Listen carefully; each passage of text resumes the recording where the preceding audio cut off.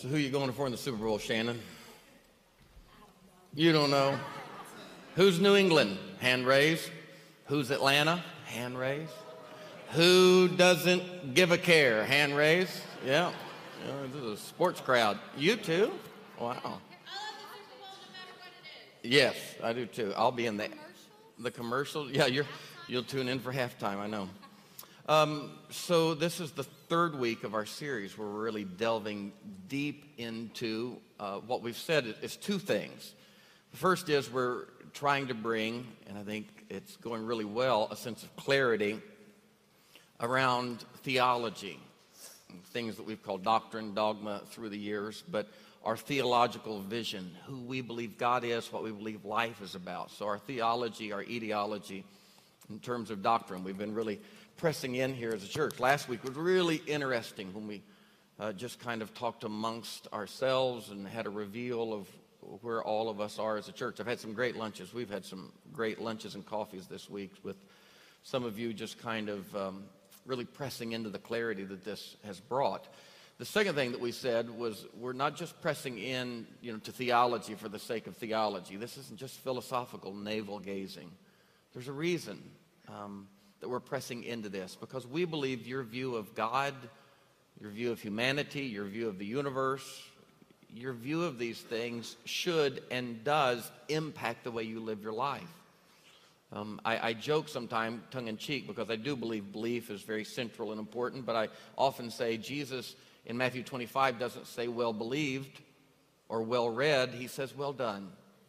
And ultimately, we believe that your beliefs impact what you do. And so the second phase of all of this is to move beyond theology and philosophy and say, okay, practically what does that mean? And we really want to press in, and next week I think we'll explore this more, but we want to press into what it means in terms of when we leave this building and we serve our families and our community. What does our theological vision, how does it impact what we do outside of these walls and reshaping the social landscape of the world around us and in mitigating suffering and elevating joy? But it's also critically important to recognize that our theological vision, the way we see God, the way we view ourselves, impacts what we do inside this room. Religious people, spiritual people, have always been a gathering people. And when we gather, our gatherings are matters of import for us. David, in one of the Psalms, and I can't remember which, but I often think of this, David said, "O Lord, you are magnified in the midst of the congregation."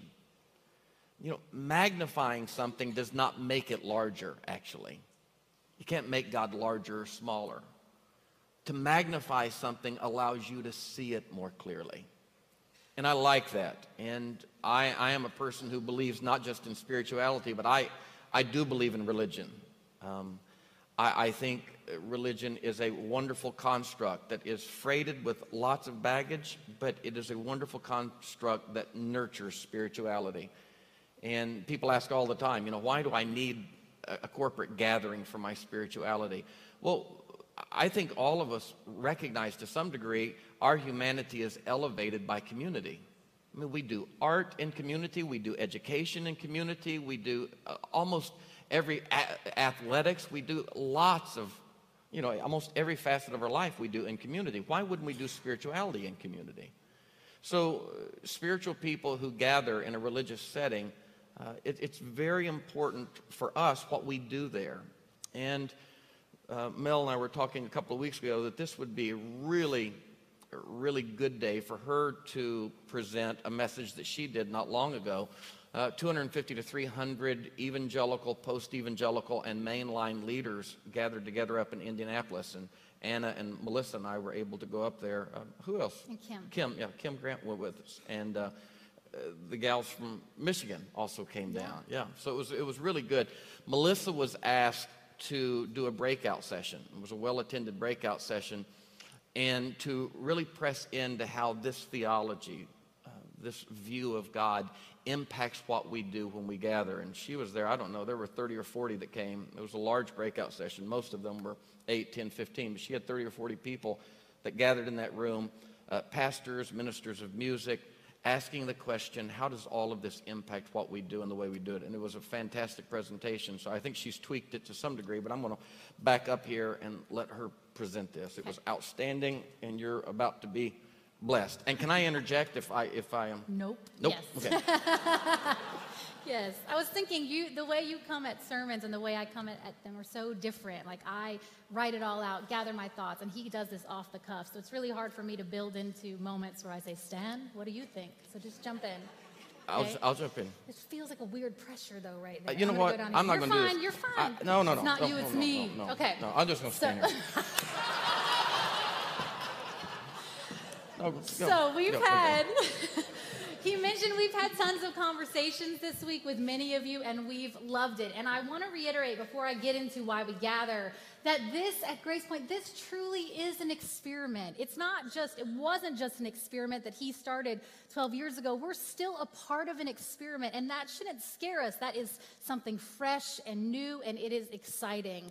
So because of that, though, we don't have many model communities out there that Grace Point can look to, okay? There's plenty of communities that we find when we're at the Open Network or when I go to the class that I just did with Brian McLaren, where we're realizing lots of ministers and pastors and seminarians and songwriters, they are where we are as far as on our side of the spectrum, but they're doing it in their own communities. And something I want to point out specifically that we thought about this week are many communities and pastors decide, I'm going to be this sort of grouping, and their grouping is typically small. So typically it would be, I'm going to be the 10 to 7.5 group, and we can serve them well. And that's beautiful, and we respect that. What we're trying to do is say, no, we're this group. We have 0 to 10, some off the scale this way, some off the scale this way, and we're trying to honor all of you. And so that's something very particular about who we are here at Grace Point.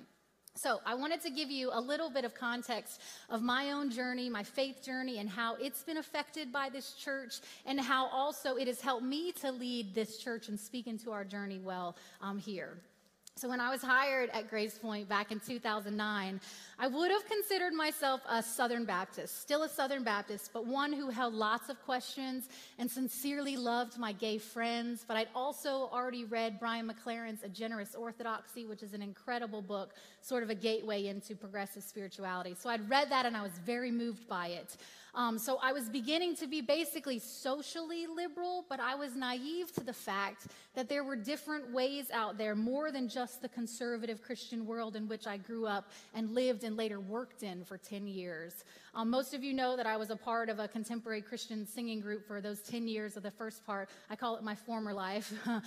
So I can quickly admit now, though, that I lived in many a bubble over the years, right? The conservative Christian church that I grew up in, the conservative Christian music world that I lived in, each different bubbles. So I grew up Southern Baptist megachurch. I went to a charismatic Pentecostal liberal arts university, and that bubble burst and a whole new bubble was formed there.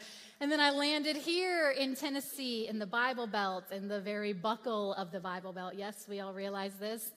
So I was an artist in this group, and in some small circles, you should know, we were sort of known as the Christian pop music darlings, and some people called us divas. Doesn't matter.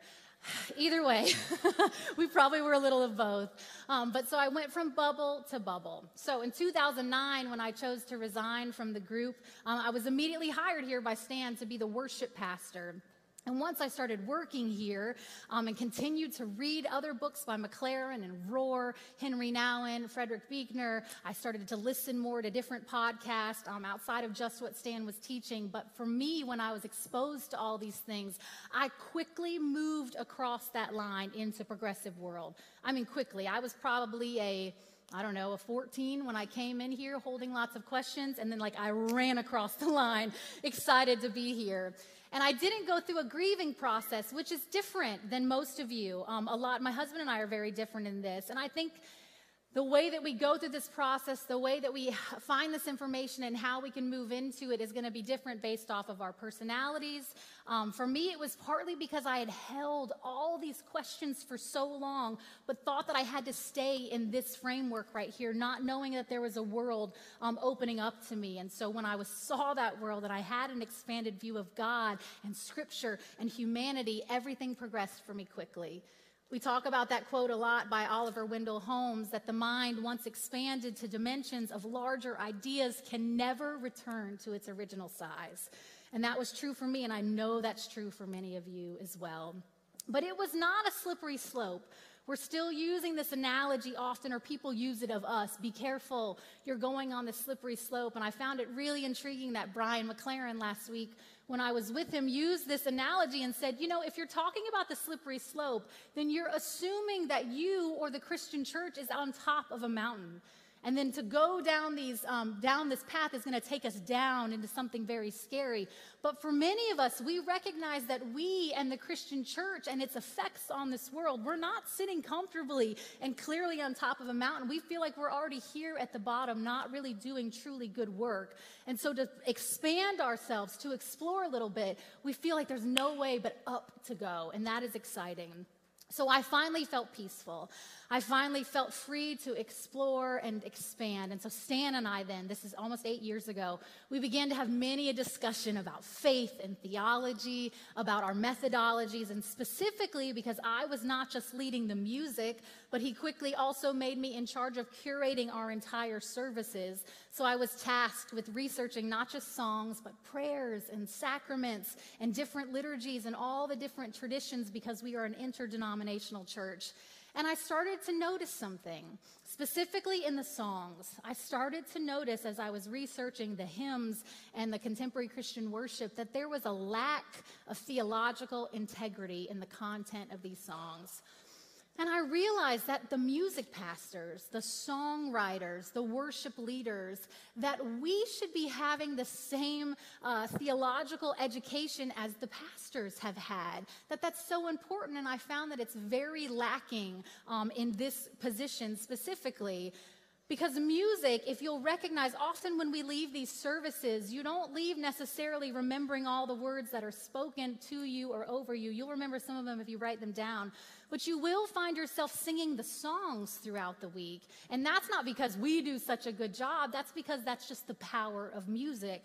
And so I realized then quickly that the music must carry the same theology as the teaching. That's very important. And so in my spiritual journey, as I was beginning to expand and let go again of my need for certainty, I found peace then in the midst of my questions and curiosity and exploration of both God and humanity. And so I then so desperately wanted not just my personal faith to feel cohesive, but the whole of my life and what I did, my work here for us as a church, for these services to feel cohesive and intentional as well. So I set out 8 years ago to do this, and because we were, again, not in a certain denomination, we were interdenominational. That's very unique about who we are at Grace Point. We had the freedom to do that. We had the freedom to start exploring, and so I started to ask, what are we doing? Why are we doing it? And I haven't stopped asking those questions in my journey or for us leading here. So I ask, why do we believe this? Do we believe something just because we've received it? It's an inherited tradition. Can we push into that and actually still ask the questions, is this truth here? Is this good? Is this faithful? Why do we sing? Why do we pray? Why do we teach or preach for 45 minutes? And all the mainliners at the conference were like, we don't. We preach for 15. What's wrong with y'all? So why do we do this, though? Why do we do Eucharist? Why do we do it once a month? Why do we do it every week? Or why would we do it every week? Why do we pray? Why do we worship? All these questions, and the list continued for me. And I realized that the sacred cows, the untouchables, like, no, don't ask that question. Those became fewer and fewer and fewer. In fact, I realized that nothing should be off the table as far as asking why, because I realized that if it's true, truth can always be defended. We have nothing to be afraid of in asking these questions. So it was probably 7 years ago, and I was leading one of our services, and I was singing a very familiar song to many of us that sang, I'm so unworthy, and yet still you love me. I'm so unworthy, and yet still you love me. And somewhere deep in my head and my heart, I sensed, wait, am I unworthy? Why do I believe that? Who told me that? Is that something from God? Is this from the church? Why? And all of a sudden, these words that seemed so familiar and so right for so long, it began to stop in my heart. And I realized that this feeling of unworthiness that was you or me or others in my life, they had spoken over us, that they had sung this over us, that they had prayed this over us so much that the whole of our whole being felt like, no, we are truly unworthy. But I couldn't believe that this was truth. All of a sudden, this didn't resonate with my heart. And I started to notice then this phrase and this idea everywhere in our liturgies. It was everywhere in our prayers. It was everywhere in our songs. And so the question began to be, so are we unworthy and wretched, or are we beloved? Are we worthy of dignity and of love? Because there's two different questions there, very important. And what a difference that shift of making, not from a person who is truly unworthy, but from a person, each and every one of us as being the beloved. When you make that shift, it changes your whole worldview. It changes your view of God and of you and of others. And that's an important shift that we need to make again.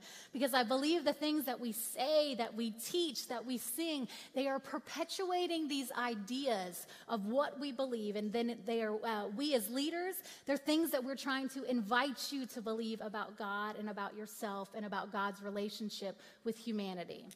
So obviously now, hopefully you realize that we at Grace Point believe that we all bear the image of God. And because of that, we have this innate worth that nothing will ever take that away. Okay? Yes? Yes, we're all there? Yes. So I began to ask, why would we sing or pray these things so consistently? A shift needs to be made. Now, understand, we do need to sing about humility. We do need to pray for humility. We do need to understand that, yes, we do make mistakes, that we are not perfect beings, that sometimes we fall. But I think that's a very different sentiment than saying that at our core we are unworthy and wretched. So then I began to find other phrases and other half-truths or false truths that stuck out to me and caused me to turn my head within our liturgies and our songs. For instance, many of us grew up in situations where we would pray or we would sing often over and over and over, "Come, Holy Spirit, fall on me, fall in this place." And I began to say, wait. So either God is this external being. Yes, God is external from us. He is or she is separated from us and creation. And then we, because we are sinners, we must petition and ask and convince God to come near to us. If you believe that part of the story, then that prayer makes sense. Or if you believe that God is with us always, and no matter where you are on our spectrum, many of us believe that very thing. Once you cross into 10 to 0 land, you're saying, no, God is with us always. Even for those of us that have a more deistic or a more panentheistic view, we believe that God is here infused in this universe. Or for others of you who are more bibliocentric, you believe that verse, God says, "I will never leave you nor forsake you." So when you get there, why would we continue to pray or ask or try to convince God to come somewhere, right? There's a shift. There's a difference. And so here we are not saying, "Please fill this place." Here we are now saying, "Make us aware. Make us aware of your presence. Make us aware of who you are." And what a difference, again, that shift and that mindset will make in not only your worldview, but in your spiritual life as well. We needed to be consistent, friends, and that's what we're continuing to try to do here. So I'm always asking myself, does this resonate with my heart? Is this idea founded in truth somewhere? Does this concept preserve life or wholeness or some idea that can hold people, including myself, captive to a higher standard and to a higher truth? And so when I started curating those services 8 years ago, they looked a lot different than they do today. And I'm proud of us making this journey together. And so in thinking about our progressive worship, progressive Christian worship, and specifically in thinking about why we gather week after week, why we come and do this service together, I have tons of thoughts. So I want us to think about these forms or these liturgies that we use and why. Why do we use music? And how will we use music? How and why will we use communion? This is an important one. Why do we open up this floor sometimes and baptize? What does that mean? How and why do we dedicate our children? How and why do we pray? What is the intentionality of the message or the sermon? Now, in the progressive context, we also have some freedom to try to explore and do some new things. And one of those would be the dialogue that we do often here at Grace Point. That's something that's a nuanced difference between us and a lot of congregations that you may have come out of. But part of this progressive lens and the intentionality with dialogue is reminding you of your own voice and your own dignity, reminding us that we are all the beloved and worthy and deserving to be heard. Worthy and deserving to ask our questions. And so because of that, we make room for dialogue in this hour in 20-minute service.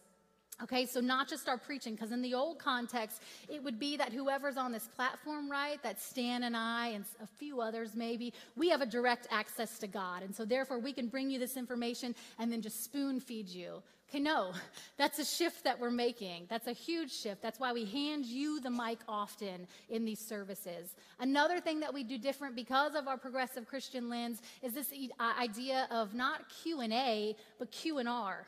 Okay? There's intentionality with that. Q&A would say you have a question and we have all the answers.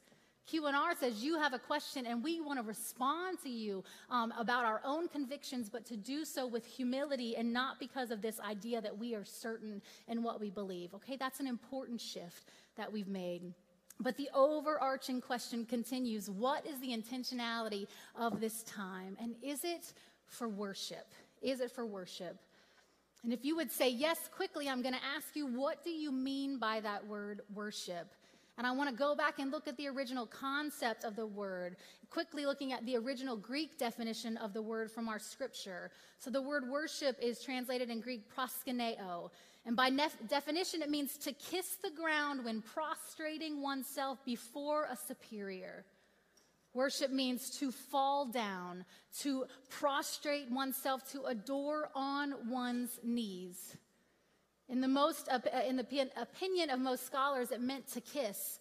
An example was Egyptian worshipers are represented often as, with outstretched hand, throwing a kiss to the deity. So proskuneo suggests then this willingness to make all necessary, and I think that word is important, all necessary physical gestures of obeisance. So the second idea would be in doing something for God that demonstrates sacrifice because God requires it. Now, all of those definitions make perfect sense in the context from which they came, in the context of where these people lived. So when you look at Strong's exhaustive concordance, worship means meaning to kiss, listen to the second part, like a dog licking his master's hand. So when you think about God, okay, think about it for a moment. God walking into a house and extending God's hand to a dog and waiting for the submission of that dog to be shown by licking God's hand. Okay, think another analogy. Do you think about God in a kingly fashion? And so God is then coming into the main streets of town and we're all lining up as a community and God is expecting every one of us to bow low because God's presence is finally there. Because that's the definition of what this original word meant and the intention behind it. It was reverence. It was to show honor in such a way that God is so high that we must go low. That God is so worthy, which also meant in turn that we were unworthy.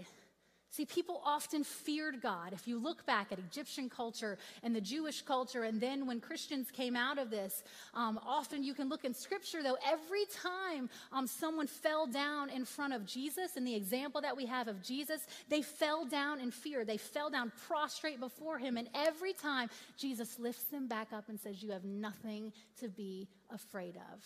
It's a shift. It's a shift. And so we use this time then in thinking about our worship. I believe our hour or so together on Sunday is a time for celebration. It's a time for challenge. It's a time for contemplation and a time for reflection. It is also a time of hopefully transformation and growth. This time is set up to aid us in our ability to open up to the mystery of who God is and the universe, and also to honor the beauty and complexity of our humanity. I always love to share my resources. I don't have any quotes for you today, but if you're interested in reading more about this, Brian Sriracha has written a great book on progressive worship, and I can tell you specifically about it afterwards. But he lists some things, and these are things that we already use and will continue to use within our services. We use gender-inclusive language, both in our analogies and metaphors for God. That's why I said he, she earlier. I caught myself. But we will also use gender-inclusive language when we're talking about the community. We won't only use masculine language for God or for humanity, which is what is wholly present in most of our songs, in most of our hymns. If you look back and pull out a hymnal, it is he, talking about God, and it is man, talking about all of us. And all of a sudden, 50% of us are left out of that equation, right? So we will not perpetuate that. We will tweak things. We will rewrite with public domain if we can, or we won't sing those songs anymore. Many of you are saying, where's that one song? And I was like, oh, have you looked at the lyrics lately? So there's a needed shift. Another needed shift is a balance. Often many of us grew up in this I, you, God focus. It was always me and God. It was always individualized. But somehow we've forgotten about this whole communal aspect. And so what we've tried to do here and will continue to do is get away, again, also from this us versus them mentality. Often in churches and in these songs, we're singing about us. Our God is greater. Our God is higher. And that means the rest of the world is bad. No. If we're going to talk about us versus them, we're going to talk about us for them. Us for them. And then I would love to get us away from us-them mentality and talk about we're together in this. And I'm not talking about just us together in this room. I mean, we're together with this whole world standing up for goodness and beauty and truth. Yes, we make that shift.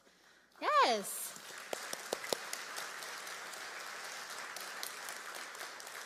And so because of that, another shift, there will be continued to be stated a passion for social justice. There will continue to be stated this need for recognizing and pushing into shalom and a desire to speak for or on behalf of the oppressed.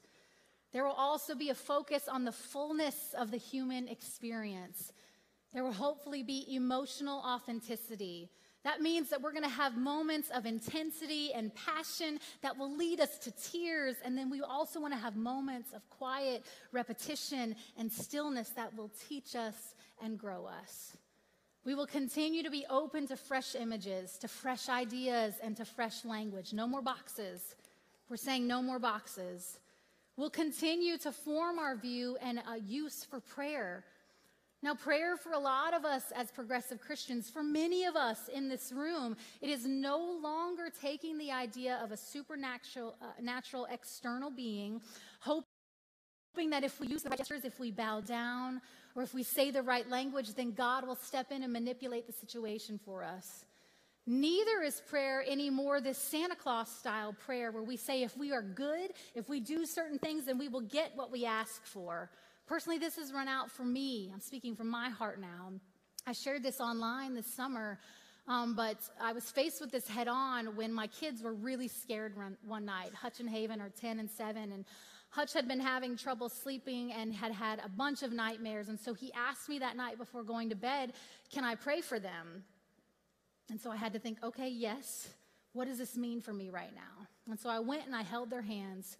And I explained to them that prayer, what I'm trying to do is for us to understand what is already true. And so I said, just close your eyes. I do to them what I do to you all the time. Close your eyes, focus your heart and your mind. And Haven's like, what does focus mean? Like, pay attention with your eyes closed. So I said, let's focus on what is true. This is what we believe. We believe that God is infused in us.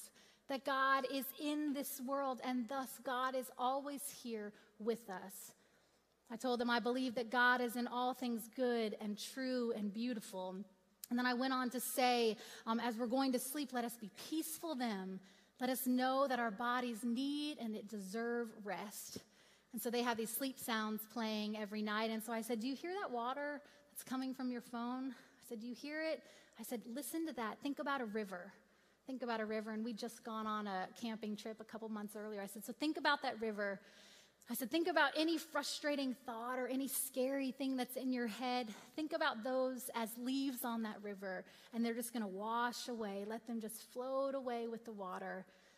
And then I said, also let that river then bring you a refreshing night's sleep so that tomorrow you're your deepest and purest you again when you wake up.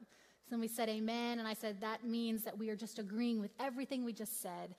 And so now, since this summer, we basically do a different iteration of that prayer every night. And if I'm being honest, sometimes it's get in bed, hear the river, let it wash away your sass, be a better girl tomorrow.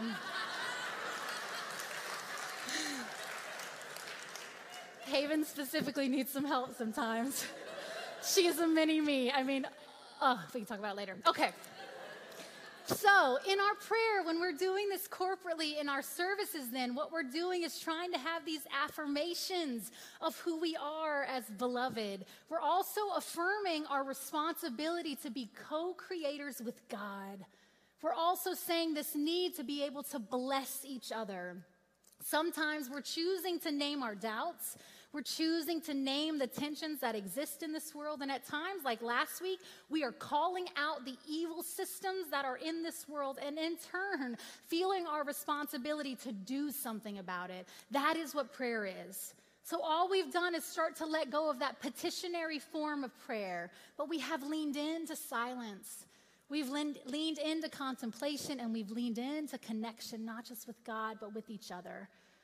Where personally I have moved and progressed is also that God, for me, again, this is for me, is not that supernatural being outside of the world. And in doing so, I've recognized that for all of us, when we say the word God, it's just a metaphor.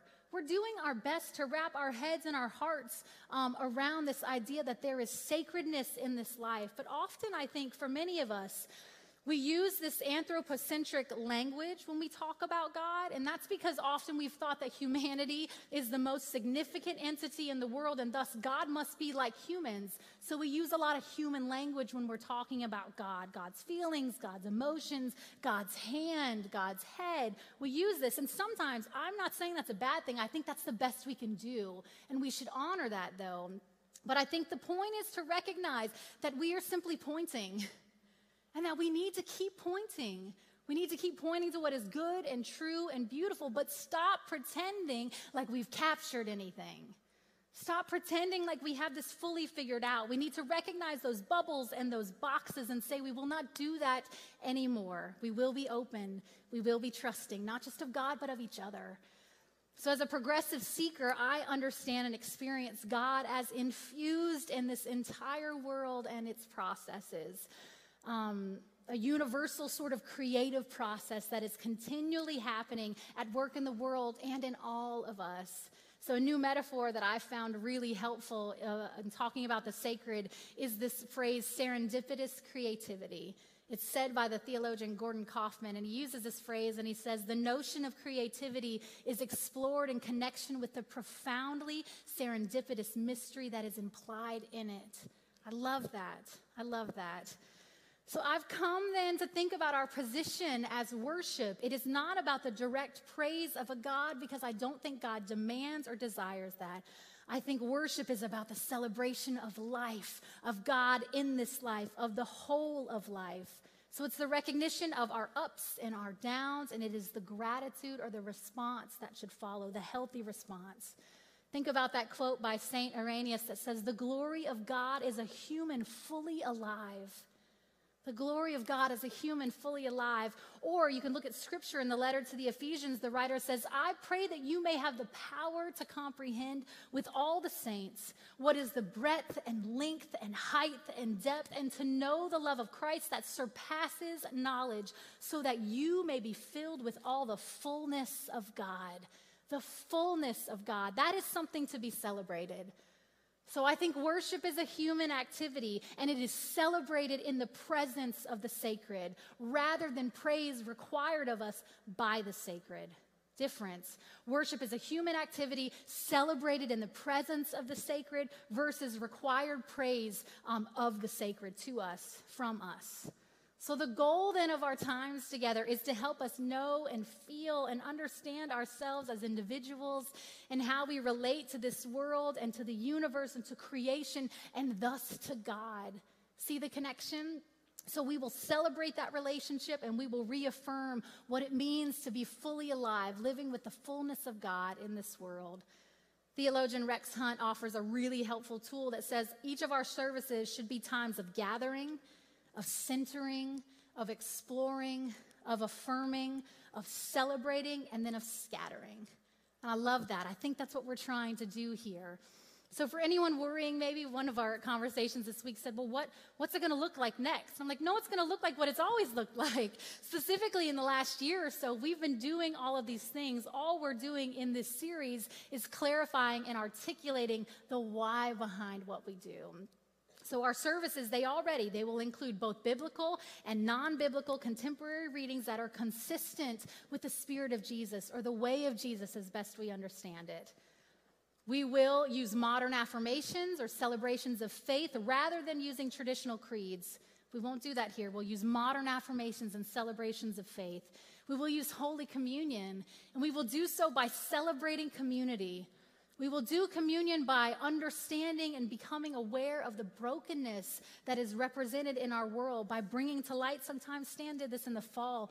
We brought someone like Michael Higgins, who was in the midst of a horrible sickness and hard situation, and we brought him up and we said, this is the broken body. May we be aware of it. May we lift it up.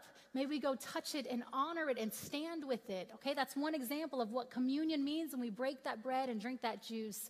Another opportunity in the fall, we put up that picture of the boy from Aleppo, the one that we're all so familiar with, who's in the back of that ambulance. And we were reminded in the midst of taking the bread and the juice, saying, this is the broken body.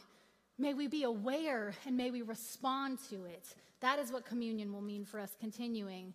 We'll use baptism as an opportunity to celebrate our belonging, both as the awareness of you recognizing your belovedness and also as a symbol of your connection to this beloved community. We will also have times, and we needed a rediscovery of what it means to lament. So often we're looking for these opportunities within our services, and a great example of that is what we did last June in our Requiem for Orlando. We stepped in and said, today's a day to pay attention. Today is a day to confess. Today is a day to become aware and have lament and grief that needs to be honored in this moment. We will have times of centering silence. We will have a spiritual vitality, hopefully that is earthed in the here and now. We will use at times that anthropomorphic God language, talking and recognizing, though, that that is a metaphor. And at times we also won't. So don't be put off by that. We're going to try to do both. We will be a community continually choosing to be a community with intellectual integrity. That is so important for who we are here at Grace Point, and that's modeled by Stan, and we will continue to do that. And we will sing together. We will sing loudly and passionately, and we will also sing quietly and contemplatively, but we will also sing with theological and emotional integrity. I won't have any less than that. I can't help it anymore. So one more anecdote. I read a blog that was questioning and critiquing the use of secular music in our churches. And the writer had an opinion of which we all have our rights. He is the beloved. He felt, though, and he articulated that he had captured the rights and the correct way in which we must conduct a church worship service. And his view was that we should never use secular music, for then people leave singing the secular song and sing it in their heads instead of thinking about Jesus. And I had so many thoughts. Okay. So again, after being a part of the Christian music industry for 10 years, I saw the good, the bad, and the ugly. And I can tell you about how I believe that we have marketed that word Christian in a way that would sell our products for profit and not necessarily for the hope of sharing a true good news. I could also tell you that I believe there is no clear dividing line between sacred and secular, and how I've began to approach all of life as sacred. I could also discuss my opinion that Christ, the Word made flesh, this incarnational reality, is alive today in all things good and true and beautiful, which naturally then includes art that is not labeled Christian, right? So I could tell you my many frustrations with people that seem to be so sure and certain and end up missing the humanity or the context right in front of them. Instead, they're choosing to be prideful and closed off. See, I have so many thoughts. I try to keep them. Okay, but for now, I'd like to tell you my opinion, which most of you would know. But I curate, which means I use that word a lot. I love the term curator. It means that I pull all of these things together with an incredible team of volunteers that you see often behind you and around you and on the stage. We pull together the services week to week, from the lightings, the prayers, the screens, the scheduling of appropriate volunteers. We produce a service in hope that we will have an experience together. But we don't decide when we do this that we are trying to manipulate what the outcome will be when you leave. Okay, that's not our job. We're trying to offer an experience for you. So specifically, when I choose songs for Sunday morning, I do a lot of time listening and searching for songs that feel honest. I search for songs that would make us want to be honest with ourselves and thus with God. And it's one of our chief spiritual virtues. We talk about it all the time. Honesty is a chief spiritual virtue. And so we're going to have musical moments in the service when we sing together. We're going to have moments and times where we sing over you, and those end up being songs from any genre, from pop music to country music, which I'm not a fan, but some of you are. So I do it. We'll do Southern gospel songs. Somebody said amen. We do black gospel songs. We do indie. We even do some Broadway here, which many of you love. But they're songs from any genre, any decade. But the filter that we use is, does it resonate? Does it encourage? Does it challenge? Does it convey a sentiment that we are trying to get across and focus on as a community? Because if it does, then we're going to use it. So we use everything from Bob Dylan, right? Gotta Serve Somebody, to Joni Mitchell, to Rent, Season of Love, all the way to Christina Aguilera and a great big world song, Say Something. We've used all of that. Now, I don't choose these songs in order for us to look cool or hip or relevant. I don't care. I choose songs because I also don't want us to sing songs where you or I are pretending like God is our girlfriend or our boyfriend. Come on. We can't do that, right? We're done with that. We want to go deeper. So we sing them because this is real life, though.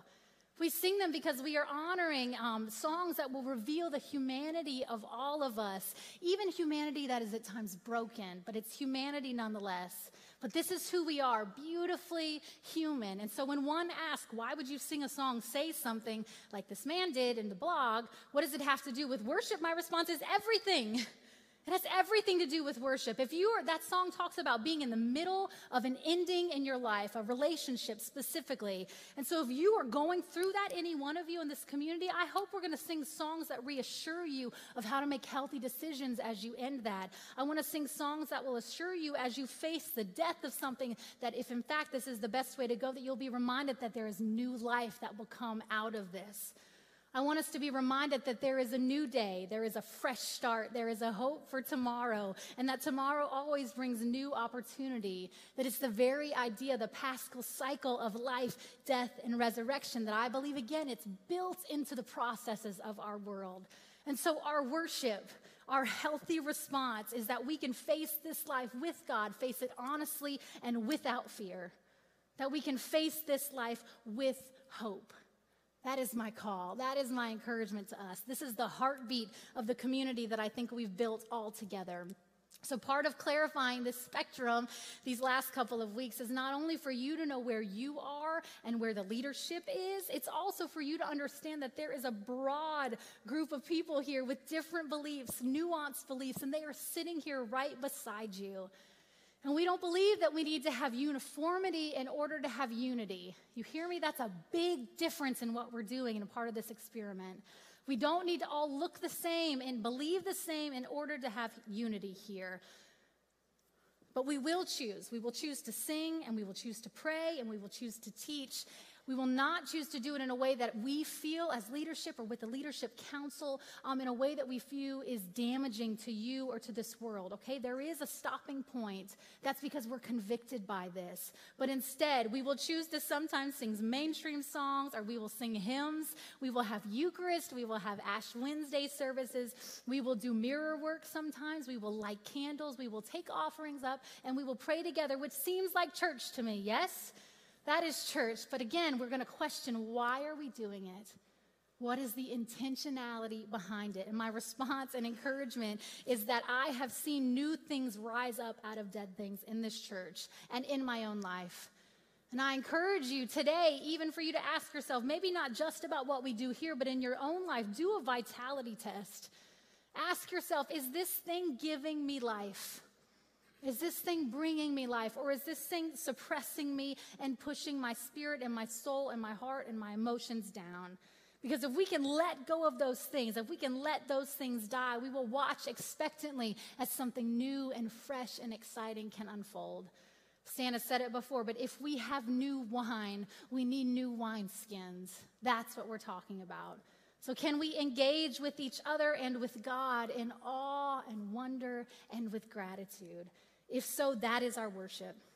That is the intentionality behind this time in which we gather together. And each week, I think this should center us.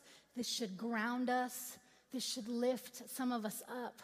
This should embolden us. This should remind us who we are and what we are called to become on behalf of the world. And to me, that is exciting.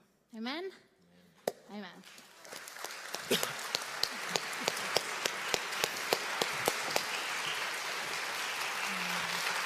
That's great. Thank you.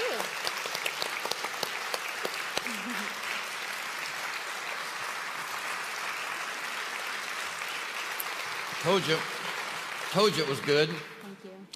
Told you it was good. It made me think that secular sacred thing at the little church in Jonesboro, Arkansas that I used to be youth pastor at and went to for years and years. We had a bus ministry. Remember bus ministries? And one of the little girls that came on the bus one night at youth service, we offered to let all of the kids sing a song. And they all got up and sang the song they knew. This little girl was not raised in church. Family wasn't church, but we picked her up on a bus just down the road and brought her in. I think she may have been 9 or 10 years old. But she said she knew a Christian song, and she got up and she proceeded to sing. JW, she sang that old country standard, God took 100 pound of clay, made a little bitty woman to give a whole lot of loving to a man. Sang the whole thing through. That was her Christian song. There is no divide. That was